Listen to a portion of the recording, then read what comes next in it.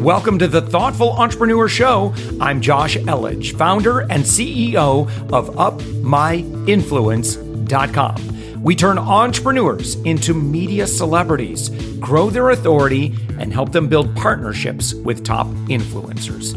We believe that every person has a unique message that can positively impact the world. Stick around to the end of the show, where I'll reveal how you can be our next guest on one of the fastest growing daily inspiration podcasts on the planet in 15 to 20 minutes. Let's go. All right, with us right now, we actually have Chris Parker.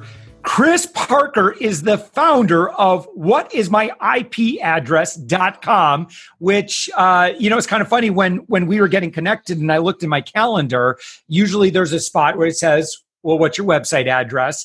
And so I saw that there. And my first thought was, okay, someone's just being funny. They don't want to share their real website address. And I'm like, no, this is actually the guy who started whatismyipaddress.com. What year was that, by the way, Chris? That was January 2000, so almost 20 years ago. Amazing. So I imagine you had just a simple, what was the very first iteration of the website? Did you design something that would just display that information then? The very first iteration of the website was one line of code on the server that just showed the IP address. There were no banner ads. There was no content. It was just a number and whatever the default font was in the corner of the screen. Was that we're using like Perl script or not JavaScript at the time? PHP? What were you using? Classic ASP running on like an NT server box that was sitting next to my desk at home. Oh my gosh, no kidding. So you and I, before we started I hit record on our conversation. So I was developing websites in the late 90s as well. So we're talking about what you had to do to buy a domain name back then. And it was very expensive compared to what it is today. But I would imagine over the years, you've had some pretty decent traffic on the site. Yeah, it's ramped up to, I think last month I hit a record of about 7 million visits. So can I ask, and you don't have to give me exact numbers, but what kind of AdSense revenue do you get on that kind of traffic? I don't know the AdSense number off the top of my head because I use a fully managed solution, so it kind of blends a bunch of things together. Right. But display revenue is mid to high six figures a year on the website. Nice. That's a nice little. It's wonderful if you can spot a trend and position it yourself in front of that trend. So matter of fact, I was just on the phone or just doing a call with someone who's positioned themselves very, very well in the cannabis hemp CBD world. And they've got over 1 million followers now. Wow. I said, look, with more and more states changing their laws over the next 10 years or so, as long as you don't screw that up, I think you're going to be in a pretty good position. Yes. So, even having 1 million followers right now, that's not too bad for today.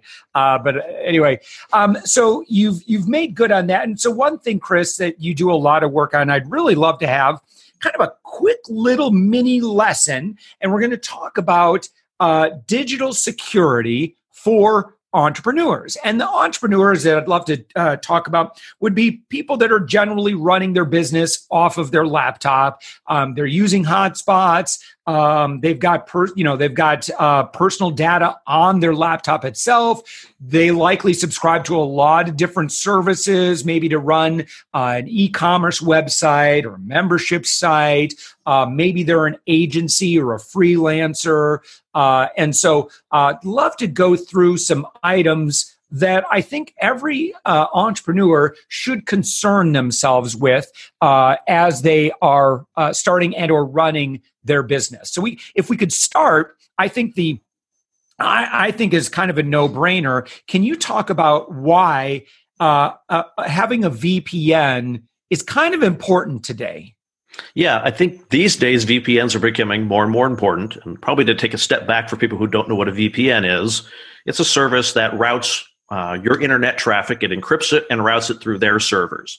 So the network that you're on can't see the data unencrypted, and it goes off to a server in wherever you choose for it to be. Mm-hmm. These days people are really concerned about, is my ISP selling my surfing habits? Are they monitoring what websites I'm going to? Particularly as freelancers are becoming more international, there are countries that block traffic from certain sites or block access. If you want to use Facebook, you're not really going to be able to access Facebook in China without using a VPN. Yeah. And so there's a lot of things that, we don't want traffic from these countries coming to our web services, so we're only going to allow traffic from U.S. users.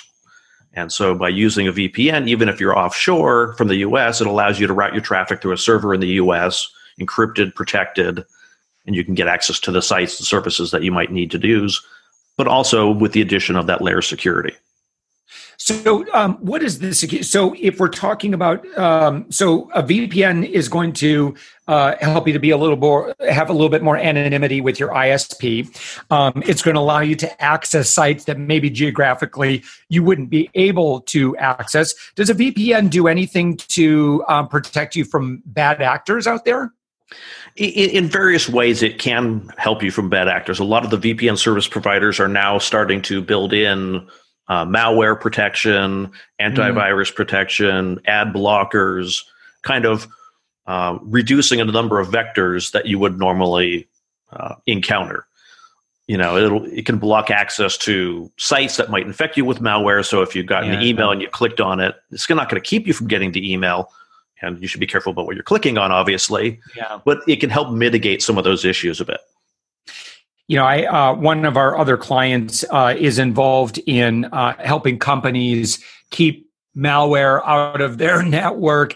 He said the number one entryway by like a long shot is user behavior. Yes. Clicking on bad links, because it's so easy for someone in a LinkedIn message to send, hey, click here, here's a photo. Click here, here's a free PDF that you can download, and it's going through like a bit.ly link or one of those things. And so you have no idea what that is that you're clicking on, and bam, that's all it takes. Yep. And at this point, most antivirus software in computers is almost kind of reactive. The latest exploits, even if you've got good antivirus, you're probably not protected from bad behavior.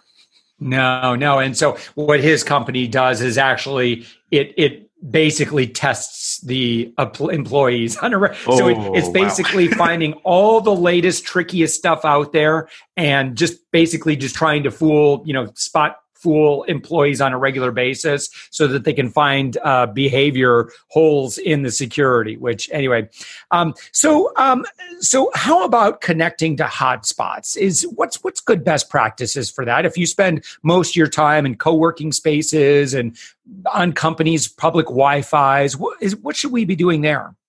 I would definitely be looking at using a VPN service. There's also, if you're particularly concerned, and I think when you're using things like mom and pop restaurant Wi-Fis and coffee shop Wi-Fis that are not maintained by, Starbucks is probably a little bit safer because it's maintained by a company that has IT people. But, Mom's Bagel Shop, it's mom. She doesn't know anything about IT. Someone just told her, if you want more customers, turn on your guest Wi-Fi. So she did it.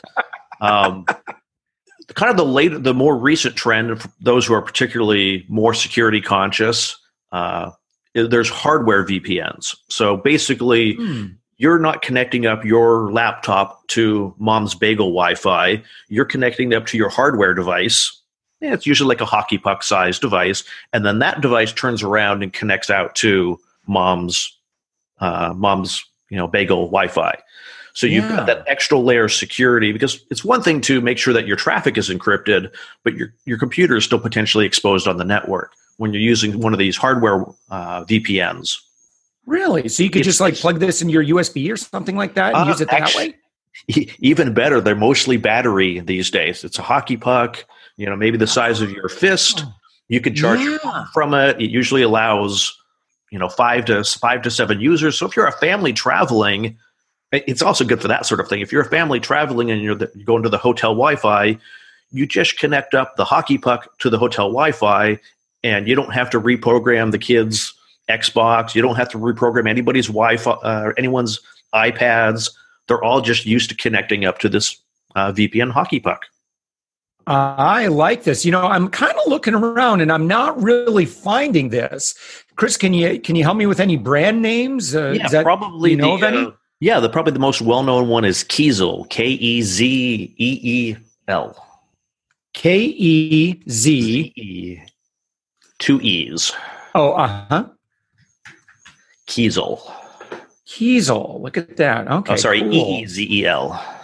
Yeah, look at that. So, but looks like $199 or under. Okay, I like this. This is brilliant. So then okay, I got it. So your device connecting to the Keezel then is kind of this middleman between you and the rest of the world. Correct. So you now have a physical hardware firewall protecting your laptop from the network, in addition to the security benefits of having a VPN. No, that's pretty cool. I'm going to add that to my wish list here. So thank you so much. So how about dealing with clients' personal information on our computers? What are some good best practices for that? So most modern operating systems now allow you to encrypt your operating system. Sometimes it requires it from that first install.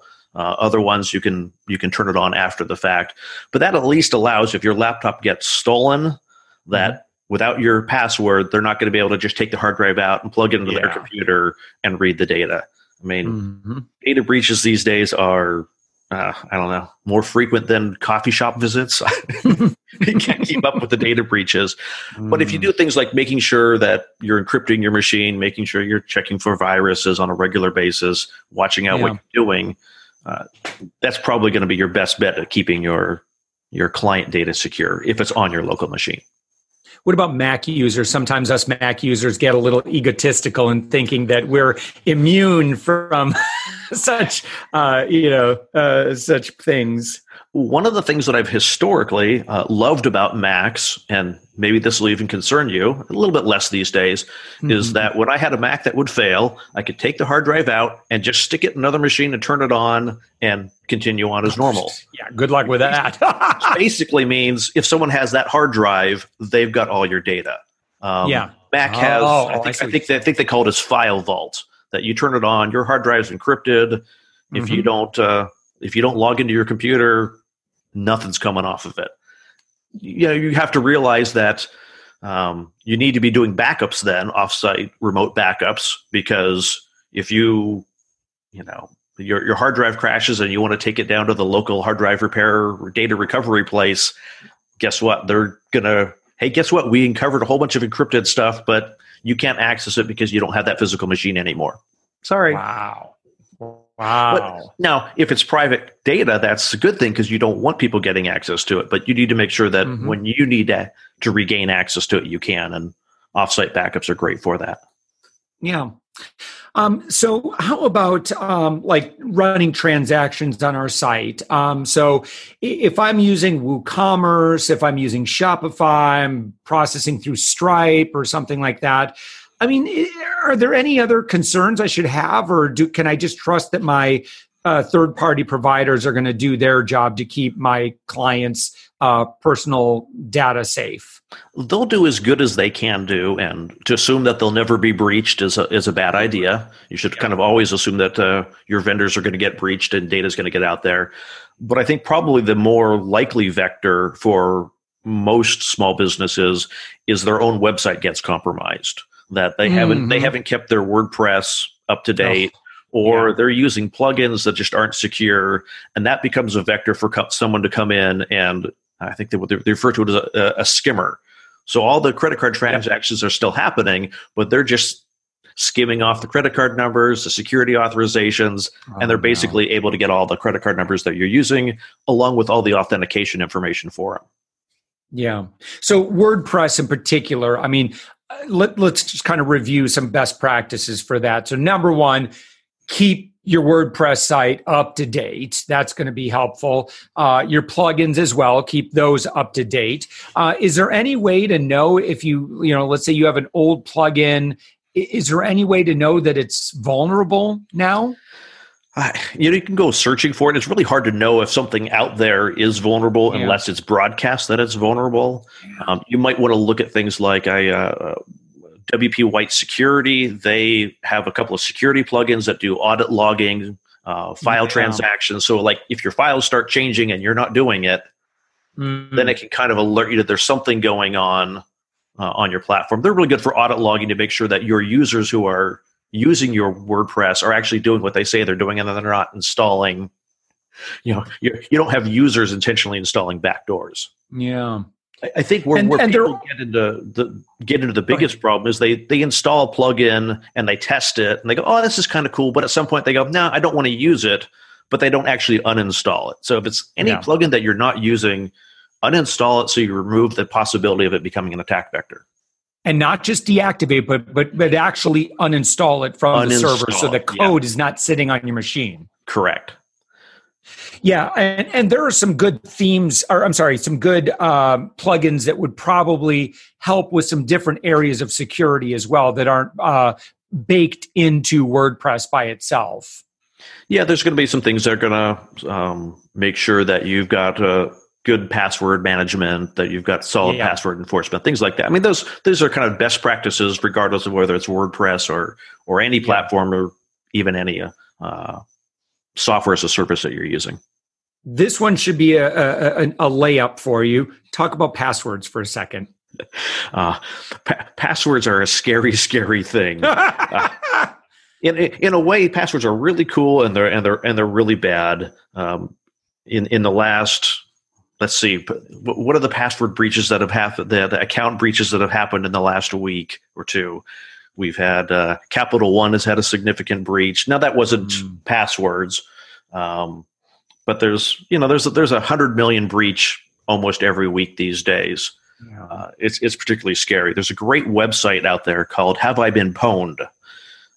P instead of an O. You type in your email address, and it will tell you every place that your email address has been involved in a data breach. And so if you haven't changed the password for that service since that data breach happened, you've basically, that account has been exposed to hackers, and they could be in your account. And probably more scary is anywhere else that you're using that username and password combination is now at risk. Yeah. So looking at one of my common email addresses right now, it says pwned on 2 breached sites. That's actually pretty good that it's only 2. Yeah. I mean, I have many, over the years, I've used many different email addresses and I try to recycle them. I also now, what do you think of services like 1Password, LastPass, that sort of thing? Absolutely. Go for it. Do it. I think most of them even have a free service plan, but even if you're paying for it, it will save you so much time and headache. For businesses, they have plans where you can, like, within your entity, you can share passwords. So if you have multiple people who need to log into the same account, that they have the ability as employees to do that without having to, distribute that password via email within your office. But I'm jokingly, someone asked me, if you lost your phone and you had to log into your email, would you know what the password is? I'm like, I have no idea what my passwords are anymore. They're all manually, they're all automatically generated by a password manager. Oh, jeez. I'm looking at one of my old email addresses. Oh, this is so bad. This is 15 breached sites. Oh, yeah. Verifications.io. That's a pretty popular one. LinkedIn, probably. What's that? Probably on LinkedIn as well. Yep. 164 million email addresses and passwords were exposed. Yeah. Oh my gosh. This is terrible. So again, have I been pwned, and it's PWNED. Yep. Yeah. Well, again, some good things for us to review. Listen, Chris, thank you so much for joining us. tell me again, of course, people can use what is my IP address. I'm sure they've used it already dozens of times. What else are you up to? So I'm in the process of building some new tools out for that site that I'm excited about coming out in the near future, helping to make sure that people are configuring the DNS for their website correctly and they're abiding by best practices there. There's a lot of privacy, security, online safety content, and we're have a massive pipeline of stuff that's coming out here in the next couple months. And so we're really excited about really helping people to be safe and secure online with things that are doable. They're not, you don't need an IT degree to do a lot of these things. And that's the idea is like, what's the practical stuff that 99% of us can do to up-level our privacy and security? Yeah, I love it. So your website, whatismyipaddress.com, and then you also have cgparker.com, where people can learn about the work that you're doing in security. So Chris, thank you so much for joining us. Thank you very much, Josh. I had a great time. Thanks for listening to the Thoughtful Entrepreneur Show. If you are a thoughtful business owner or professional who would like to be on this daily program, please visit upmyinfluence.com/guest. Now, if you've got something out of this interview, would you share this episode on social media? Just do a quick screenshot with your phone and text it to a friend or post it on the socials. Now, if you do that, tag us with the hashtag UpMyInfluence. Each month, we scour Twitter, LinkedIn, Facebook, and Instagram. We pick one winner from each platform, and you get crowned king or queen of that social media. Now, what do you win? We're going to promote you and your business to over 120,000 social media fans, totally free. Now, can you also hook us up? Now, in your podcast player right now, please give us a thumbs up or a rating and review. We promise to read it all and take action. We believe that every person has a message that can positively impact the world. Your feedback helps us fulfill that mission. And while you're at it, hit that subscribe button. You know why? Tomorrow, that's right, 7 days a week, you are going to be inspired and motivated to succeed. 15 minutes a day. Now, my name's Josh Elledge. Let's connect on the socials. You'll find all the stuff we're doing at upmyinfluence.com. Now, thanks for listening, and thank you for being a part of the Thoughtful Entrepreneur Movement.